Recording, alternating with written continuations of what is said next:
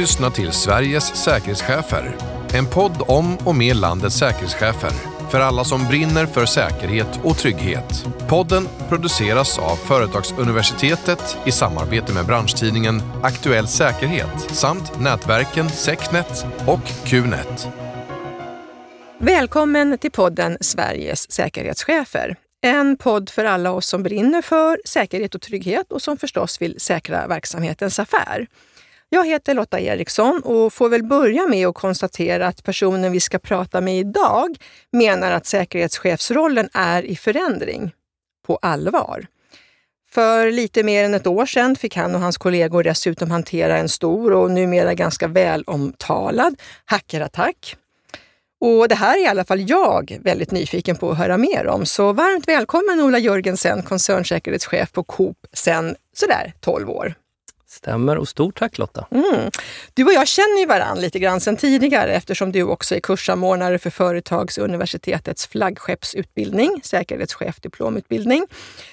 Och om vi börjar där då, hur länge har du varit det och hur ser du på din roll där? Ja, du får hjälpa mig lite Lotta. Är det 4 år? För du kom ju också i samma veva. Det är nog mer då kanske, för jag kom för 6 år sedan. Ja, så. Men då kan jag nog tänka mig att det är 5 då. Ja, precis. Så att 5 år. Ja, och vad innebär det då, att vara kurssamordnare? Ja, nej men det är ju ett tätt nära samarbete med dig Lotta. Och vi ser ju över successivt eller konsekvent hela tiden utbildningen. Att den är ajour med verkligheten och liksom håller måttet. Sen är de ju stora delarna är ju att framförallt om examinationen som är liksom... Ja, kronan på verket. Exakt. Jaha, du. Jo, för du är ju en av våra examinatorer både på säkerhetschefsutbildningen och säkerhetssamordnarutbildningen. Jag brukar fundera på hur känns det att ge konstruktiv feedback till kollegor i branschen på det sätt som ni examinatorer gör? Nej, men det är kul. Är det roligt? Jag vet inte om det är det bästa ordvalet, men det är otroligt spännande, utvecklande och roligt skulle jag säga. Och det viktiga just i det momentet är ju att det inte är godtyckligt utan vi har ju grunder att stå på när vi godkänner eller i ytterst sällan skulle jag säga när man får göra kompletteringar. Så att det är spännande, utvecklande för mig personligen. Du lär dig själv saker då? Jättemycket. Ja. Jag tänker på de då som får kanske lite negativ återkoppling. Vad får du för reaktioner på det? Nej, men som jag sa, det är inte speciellt ofta, men det är några vid varje tillfälle. Och jag skulle vilja säga att vi har alltid en bra dialog. Sen förstår jag ju också att man blir besviken. Att man kanske, både att man känner att man måste komplettera, det blir mer jobb och så vidare. Så att nej, jag upplever inte som något bekymmer alls faktiskt. Utan det är bra dialog och som jag sa tidigare, vi har ju grunder att stå på i vår bedömning och det förstår man. Men sen finns det ju alltid den här besvikelsen. Ja, såklart. Ja. Och det tar längre tid för vissa och kortare tid för andra att komma över. Och har man bra argument så brukar det väl inte vara så stort problem kan jag tänka mig. Nej. Jag då som har förmånen att få sitta med på de här examinationerna tycker att det är superroligt att lyssna på alla föredragningar såklart. Men sen tycker jag också att du är en mästare på att ge konstruktiv feedback. Så det tycker jag du ska få som feedback. Tack så mycket. Varsågod. Men vem är du då som bedömer andra på det sättet som du gör? Berätta lite om din bakgrund. Ja, nej men du som du sa, jag har ju varit på Coop, åren går, sen 2008. Jag började där som säkerhetssamordnare ute i butiksverksamheten. Innan dess så många som började i säkerhetsbranschen på den tiden så har jag en polisiär bakgrund som 15 år i Stockholmspolisen. Och när jag började där var jag hyfsat ung så att innan dess så hade jag en liten sån här idrottskarriär som tränare inom tennis. Så att, men det är nog så viktigt för att det var en gammal pensionerad polis där som satt i receptionen i tennishallen som övertalade mig att du ska söka till polis. Så att det var inte en gammal pojkdröm utan så man vet inte riktigt vad livet tar vägen. Nej, precis. Och då gick du polishögskolan. Ångrade du det någon gång eller kändes det som rätt karriärval då? Nej, absolut inte ångrat det. Men så här med backspegeln så kan jag ju ibland känna att det var inte den där pojkdrömmen och jag förstår också faktiskt varför jag lämnade. Så att, och varför lämnade du? Nej, men jag ville dels så var det tajmingen. Just då satsade man inte på det förebyggande arbetet. Det var ganska motigt. Jag jobbade de sista 10 åren med brottsförebyggande arbete, så att det var lite uppförsbacke. Sen ändrades det där i stort sett direkt efter jag hade slutat. Men just då var den ena delen. Och sen så riktigt passade inte mig det här ordningspolisjobbet. Utan det var därför jag också hamnade ganska fort på det brottsförebyggande. Så, men ja.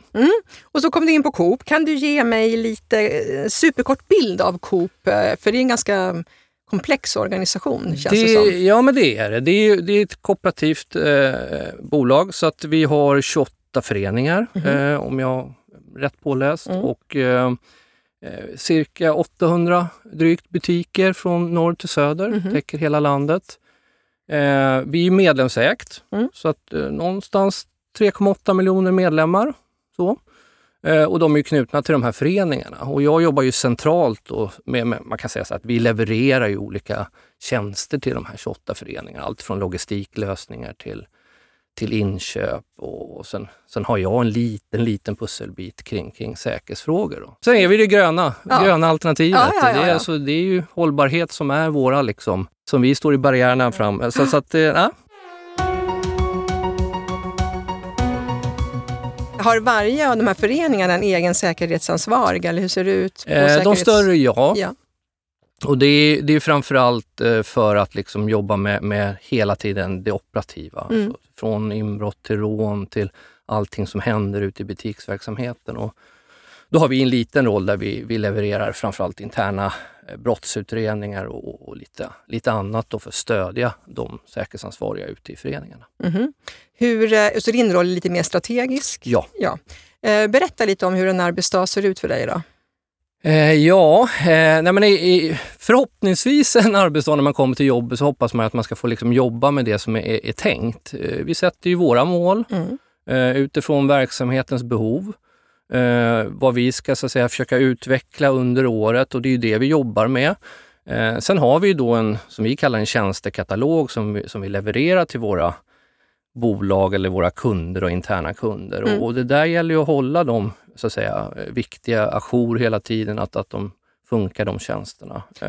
Du nämnde interna brottsutredningar, men vad ingår också i den här tjänsteportföljen då? Jag har ju 4 medarbetare. Ja. En som jobbar då rent med logistiksäkerhet, och nu bygger vi ett gigantiskt lager i Eskilstuna, automatiserat, så att det är ju precis i att försöka sätta allting, så att där går otroligt mycket tid och kraft åt.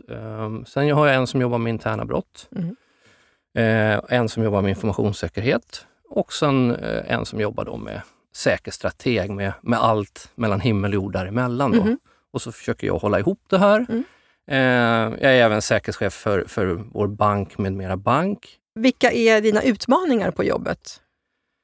Men man kan väl säga så här att utmaningen är ju det som jag tror de flesta känner igen sig i en stödfunktion.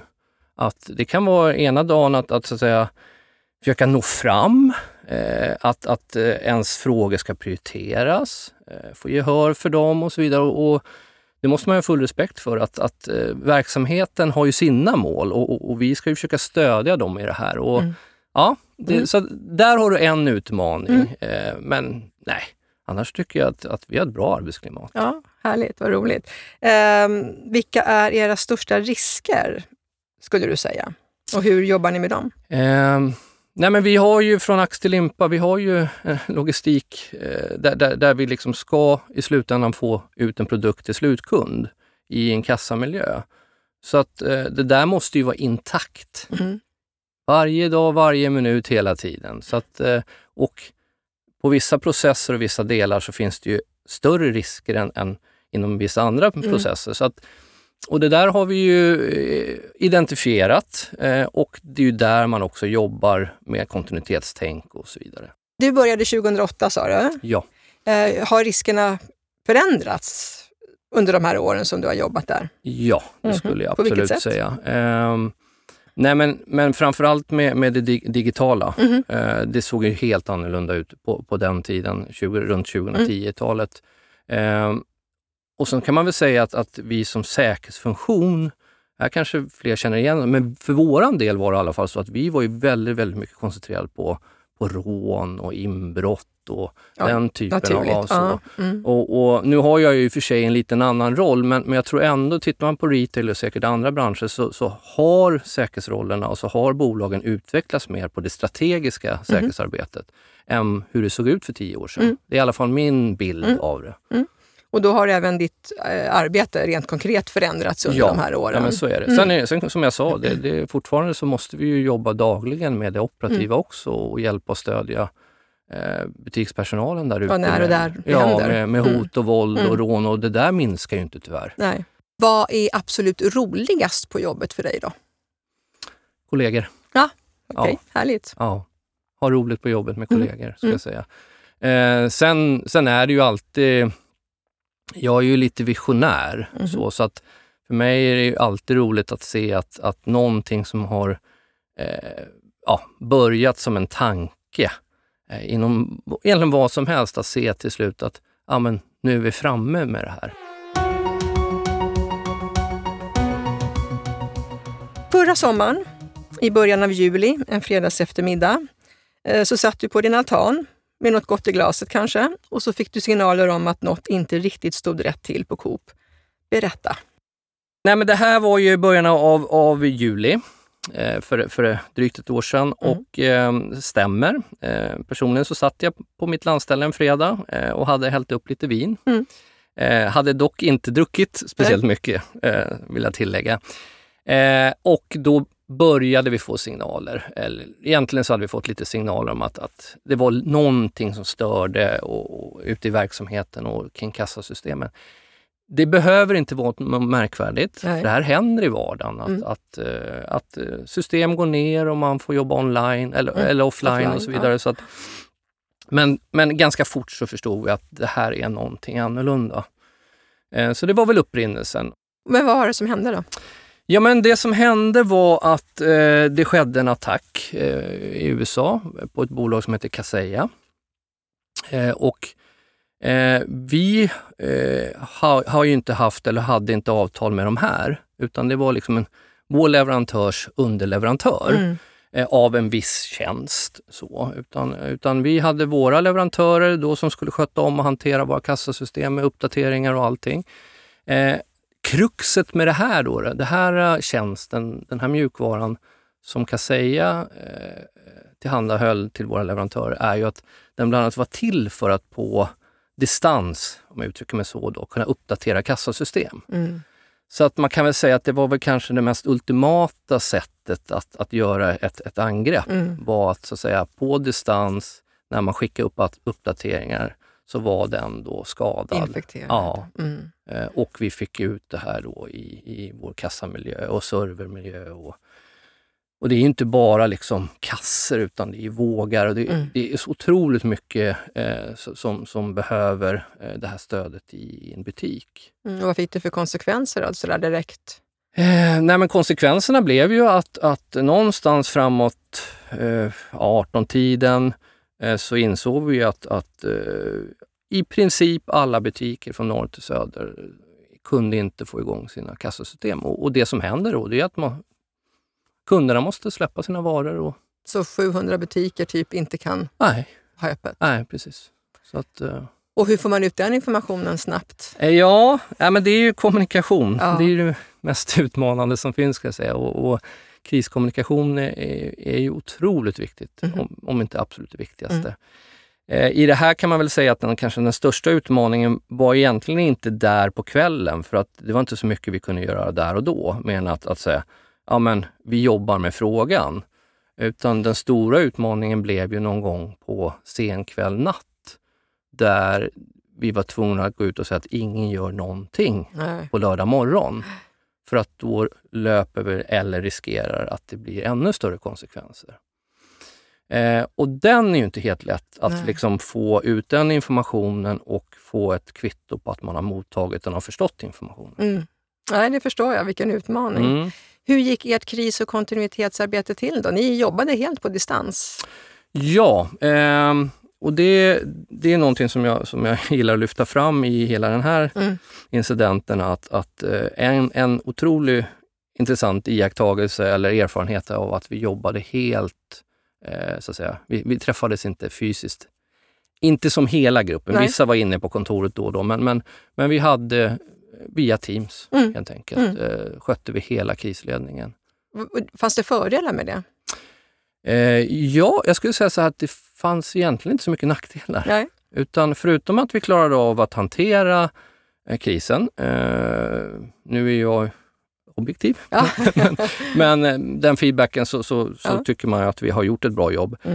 Så skulle jag ändå lyfta fram att mötena blev effektivare än att ha det i, säg att vi skulle samlas i ett rum och under de här förutsättningarna, omständigheterna och liksom bli kvar där och försöka hitta återhämtning och jag upplever att både återhämtningsdelen var mycket, mycket lättare. Alltså vi kunde ha våra möten och sen majoriteten fick ju gå ut från dem och fortsätta med undermöten och jobba, men det fanns återhämtningstid. Man kunde gå och lägga sig på soffan hemma och slumra en timme och komma tillbaka snarare än att försöka hitta vilorum och skicka hem och du folk. kunde sitta i mysbyxor och liksom en hel del sånt där som på något sätt tror jag hade en jättepositiv inverkan på det.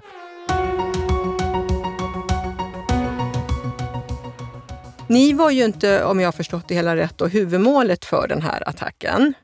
Utan det var kanske generellt eller några andra, jag vet ju inte. Men hur samarbetade ni med andra? För andra drabbades ju.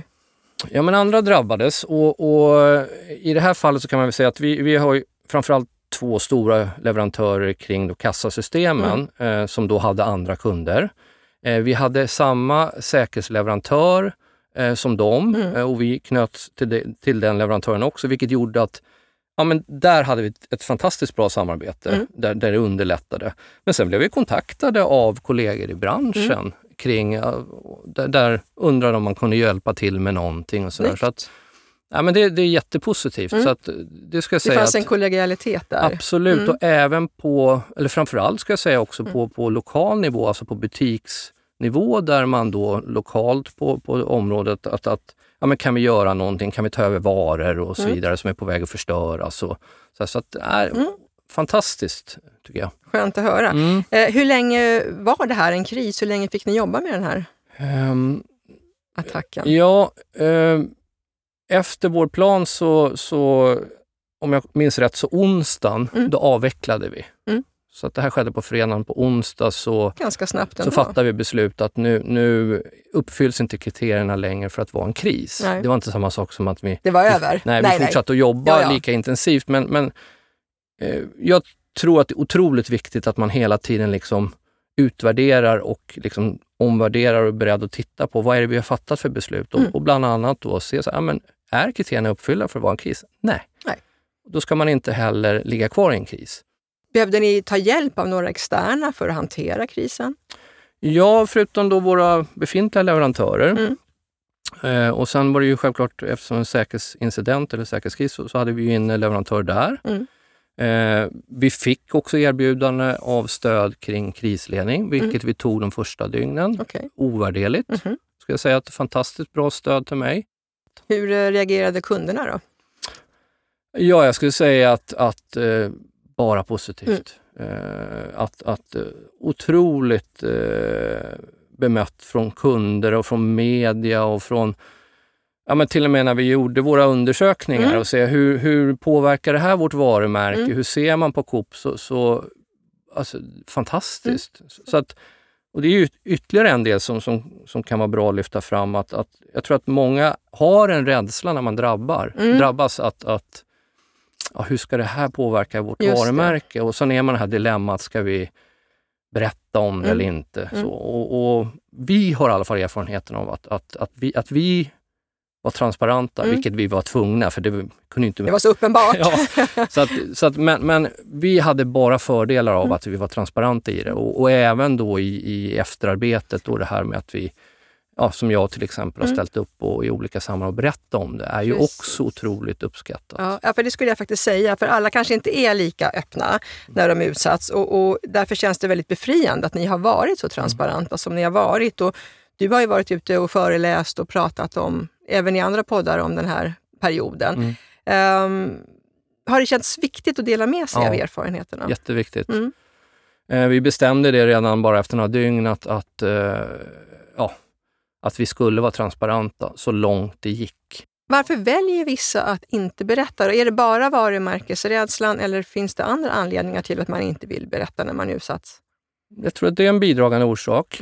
Sen tror jag också att det kan vara lite skämsigt. Ja. Jag tror att nu är vi kanske har kommit bort från det, för nu är det så vanligt. Men sen tror jag också att i vårt fall så hade ju inte vi behövde inte vara rädda för att medlemsregister och den typen av så att säga, frågor drabbade oss. Så att, och i många fall så kanske man inte vet, eller så har man blivit av med kunduppgifter och så vidare. Och då hamnar man i ett annat läge, skulle jag vilja säga. Så att vi kunde vara transparenta, men jag har full respekt för dem som har det större bekymmer att göra de här avvägningarna.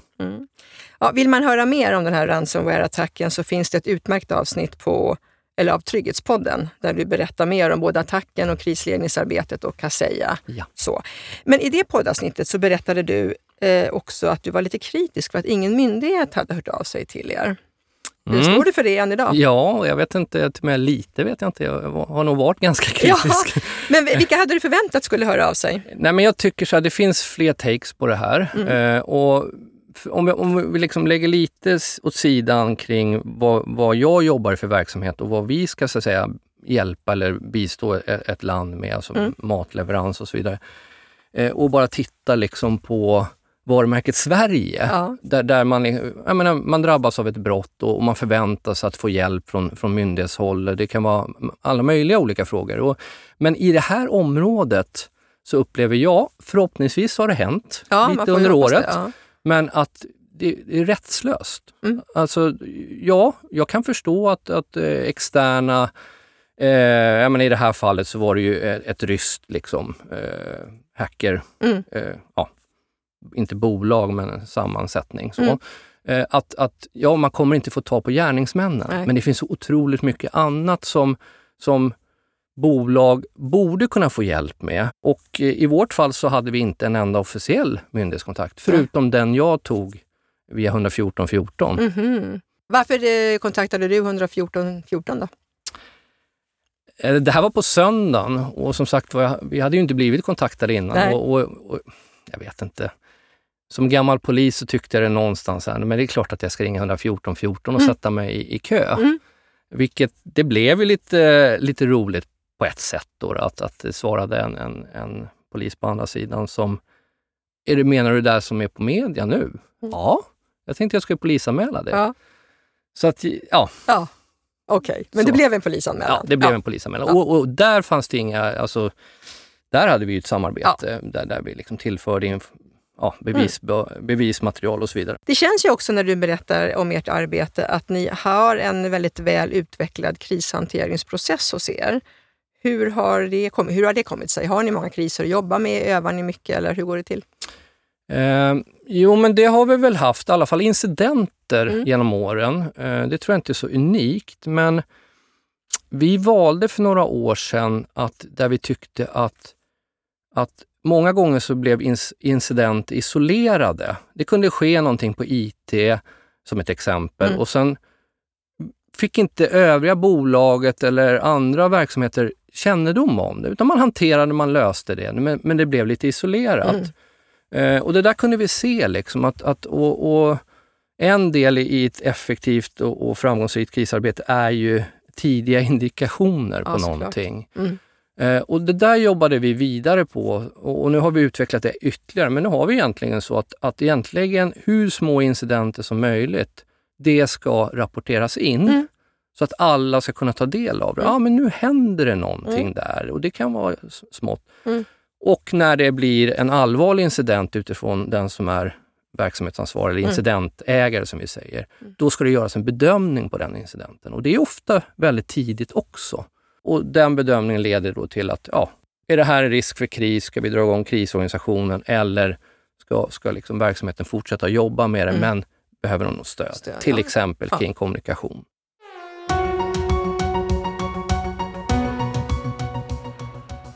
Nu tänkte jag vi skulle byta ämne och prata om något annat som jag vet att du brukar tycka om att prata om, nämligen säkerhetschefsrollen. Och jag vet att du har en del åsikter om den och du har någon gång sagt att det är viktigt att rusta sig med kompetens och förstå sin verksamhetsmål, förstå de kommersiella krafterna och att det är en framgångsfaktor att vara ödmjuk. Vad menar du med allt det här? Ja, vad börjar vi Lotta? Vi börjar med det sista då. Ja. Det är lätt. Jag jobbar ju alltid efter att försöka vara ödmjuk. Så att det kanske där det kommer ifrån att jag tycker det. Men jag tycker, och vad innebär det då? För mig egentligen innebär det att det är inte samma sak som att du så att säga inte ska vara korrekt eller tydlig eller bestämd när det behövs. Men du kan fortfarande vara ödmjuk och våga visa att jag är en stödfunktion, men jag vet inte heller allt. Nej. Utan det här ska vi lösa tillsammans. Och jag tror att vi flesta som jobbar med säkerhet, vi hamnar här. Så. Och där tror jag att man kan ha ett litet vägval. Oavsett om man är erfaren eller liksom början av sin karriär. Att våga då, nej, jag vet inte. Nej. Men jag ska ta reda på det. Och en del från min polisiära erfarenhet är ju att det är så sällan man behöver fatta beslut, minutbeslut, sekundbeslut, utan det finns nästan alltid tid till att nu fryser vi läget. Och kan man göra det där, att förmedla det till dem man är stöd till på ett ödmjukt sätt, då tror jag att man kommer väldigt långt. Ja, det låter riktigt. Så att det var den ödmjuka delen. Ja. Vad har jag mer sagt? Kompetens, att det är viktigt med kompetens och förstå verksamhetsmålen. Ja, och det tror jag... Det var inte en självklarhet. Min erfarenhet i alla fall är att många gånger när man pratat genom åren, och min egen erfarenhet är att ibland så har säkerhet varit en verksamhet på sidan av. Man har liksom fått skött sig själva, och det är de där som kommer när någonting händer och interna brott och så vidare. Och det där tror jag är förlegat. Och jag tror att det är en av framgångsfaktorerna, att in i affärsprocesserna, förstå verkligen, oavsett vad man jobbar med, var någonstans, så förstå verkligen och försöka stånga sig in i de där processerna och bli en del, snarare än att fortsätta vara lite grann det här som kommer när någonting har hänt. För då skapar man förutsättningar, tror jag, att både bra arbetsklimat men också tidiga indikationer, kunna jobba förebyggande på ett annat sätt. Nu har du en medarbetare som jobbar med informationssäkerhet, men jag kan tänka mig att väldigt många säkerhetschefer står för det här med att informationssäkerhet blir en allt större del av arbetet och arbetsprocesserna. Vad tänker du kring det? Jag tänker att kompetensmässigt så måste man ju då faktiskt titta på sig själv och säga att har jag rätt kompetens för att vara kravställare på både IT, som det väldigt mycket handlar om, men också att kunna ställa rätt krav på verksamheten och i balans med att vara stöd. Finns det fördelar och nackdelar med att ha en egen informationssäkerhetsavdelning, eller att det ligger under säkerhetsavdelningen på säkerhetsavdelningen som det gör hos er? Jag tror att det är otroligt viktigt att det inte ligger inom IT. För att någonstans så rollen handlar om att vara kravställare. Sen kan det nog ligga på lite olika ställen, skulle jag säga. Men det finns ju kopplingar och med den digitala utvecklingen så både inom kameror och allt möjligt så blir det liksom att det blir viktigare och viktigare. Och det är klart att har man informationssäkerhet i en säkerhetsavdelning eller en funktion så tror jag det är också att framtidssäkra det lite grann. Någon gång sa du till mig att du tror att framtidens säkerhetschef är informationssäkerhetschefen som har ansvar för övriga säkerhetsfrågor också. Tror du att det kommer se ut så? Jag tror att inom vissa branscher, och vill man vara lite sådär, måla upp åskmolnen på något sätt, så kan det ske.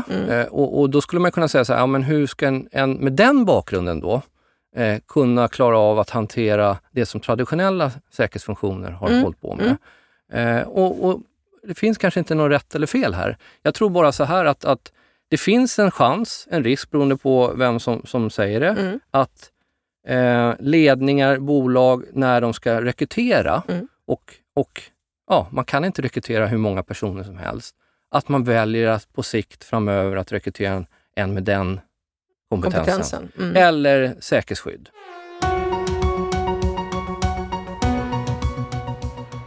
Men vad tycker du kännetecknar en proffsig säkerhetschef 2022 då? Ja, men vi måste ju vara i framkant. Vilka egenskaper och verktyg tycker du är säkerhetschefens viktigaste? Ja, Lotta, vad tycker vi? Egenskap. Ja, men jag har ju varit inne på det. Ja, ödmjukheten. Och jag står för det. Och sen tror jag, ja men igen, och det är ju inget unikt för en säkerhetsroll, men när det blåser, då förväntar man, då kommer väldigt, väldigt många förvänta sig att den som ska stå stadigt är säkerhetsfunktionen. Och det får man tycka vad man vill om, men det kommer bli så. Vilken är din drivkraft i jobbet? Nej, men jag tror att för mig är det att viktigt att känna att man får energi.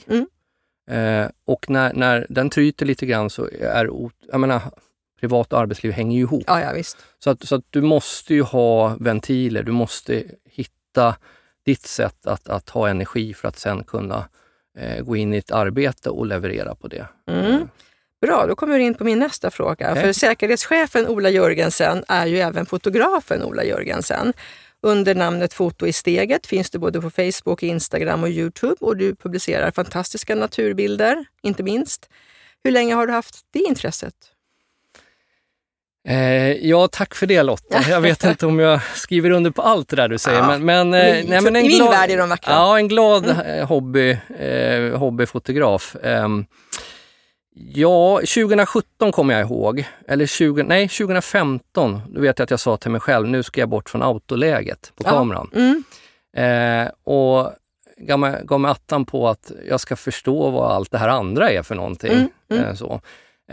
Så det var väl någonstans där det började.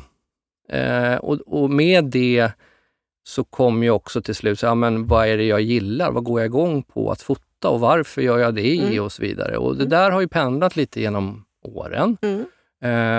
Så att, och nu tror jag väl kanske att jag landat i det. Varför lägger jag den där tiden på att fotografera? I vilket syfte så? Och vad är det då som skänker sån glädje? Jag skulle nog säga att det är mitt sätt att fylla på energin. Absolut det viktigaste. När du sitter eller står framför det där motivet som du vill på något sätt dokumentera, då tänker du inte på någonting annat. Sen har jag förstått att jag inte har någon drivkraft till att ställa ut eller på något sätt sådär, utan för mig är det någonstans att det där ögonblicket att dokumentera det för min egen skull. Hur mycket tid lägger du på detta då? Men jag har hund också. Så att, och det roliga var ju att Foto i steget började ju med att då sprang jag väldigt mycket. Så jag hade alltid med mig en kamera för att fotografera i steget. Ja, jag förstår. Så där började det någon 2010 kanske. Så att egentligen det handlar om att liksom fånga ögonblicket. Men jag är väl ute varje dag, om inte annat med hunden, så är alltid kameran, den stora kameran med. Det händer någonting på vägen oftast. Många av dina foton kommer från sjön Nedingen som ligger i Flens kommun. Ja. Hur kommer det sig? Fritidshus där. Jaha. Där är all ledig tid, eller? Väldigt mycket. Jag vet ju att du gillar att resa också, att du tycker om musikupplevelser och att du är djurgårdare sedan födseln. Men berätta något som jag inte vet om dig, kan du det? Nej, det kan jag inte berätta. Jo, det kan du säkert. Ja, vad skulle det vara?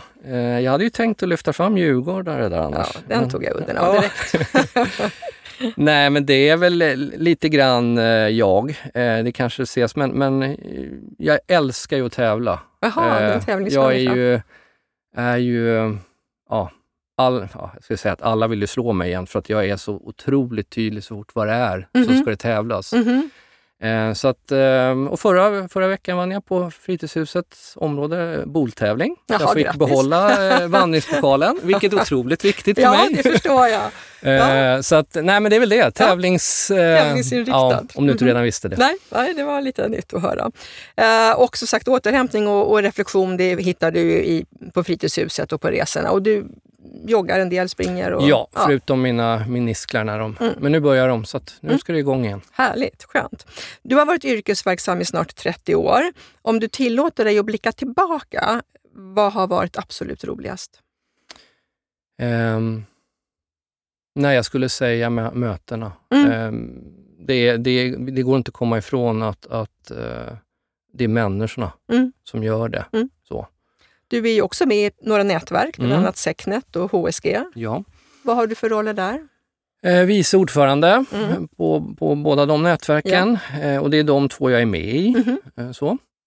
Framåt? Finns det någonting som står på din bucketlist framöver, både vad gäller jobb och privat? Privat så är jag inställd Sydkorea-resa under pandemin. Bokat 2 gånger och inte kommit iväg. Nej. Så den ser jag väldigt, väldigt mycket fram emot med familj. Och sen fortsätta resa såklart. Kombinerat med fantastiska fotoplatser. Ja, såklart. Jobbmässigt så hänger jag med i utvecklingen. För att jag har ju i alla fall 10, 12, 15 år kvar. Ja, precis. Och de ska vara roliga också. Ja, och med tanke på hur snabbt utvecklingen går så kan man liksom inte sitta still. Utan fortsätta att vara nyfiken och fortsätta att förkovra sig. Men jag tror också att det skulle vara spännande också att kanske dela med sig än mer av sina erfarenheter. Vi har ju inte så utbyggt mentorskap och såna här saker, varken inom bolag eller... Så att, kanske någonting där. Jag brinner ju för de unga som kommer in.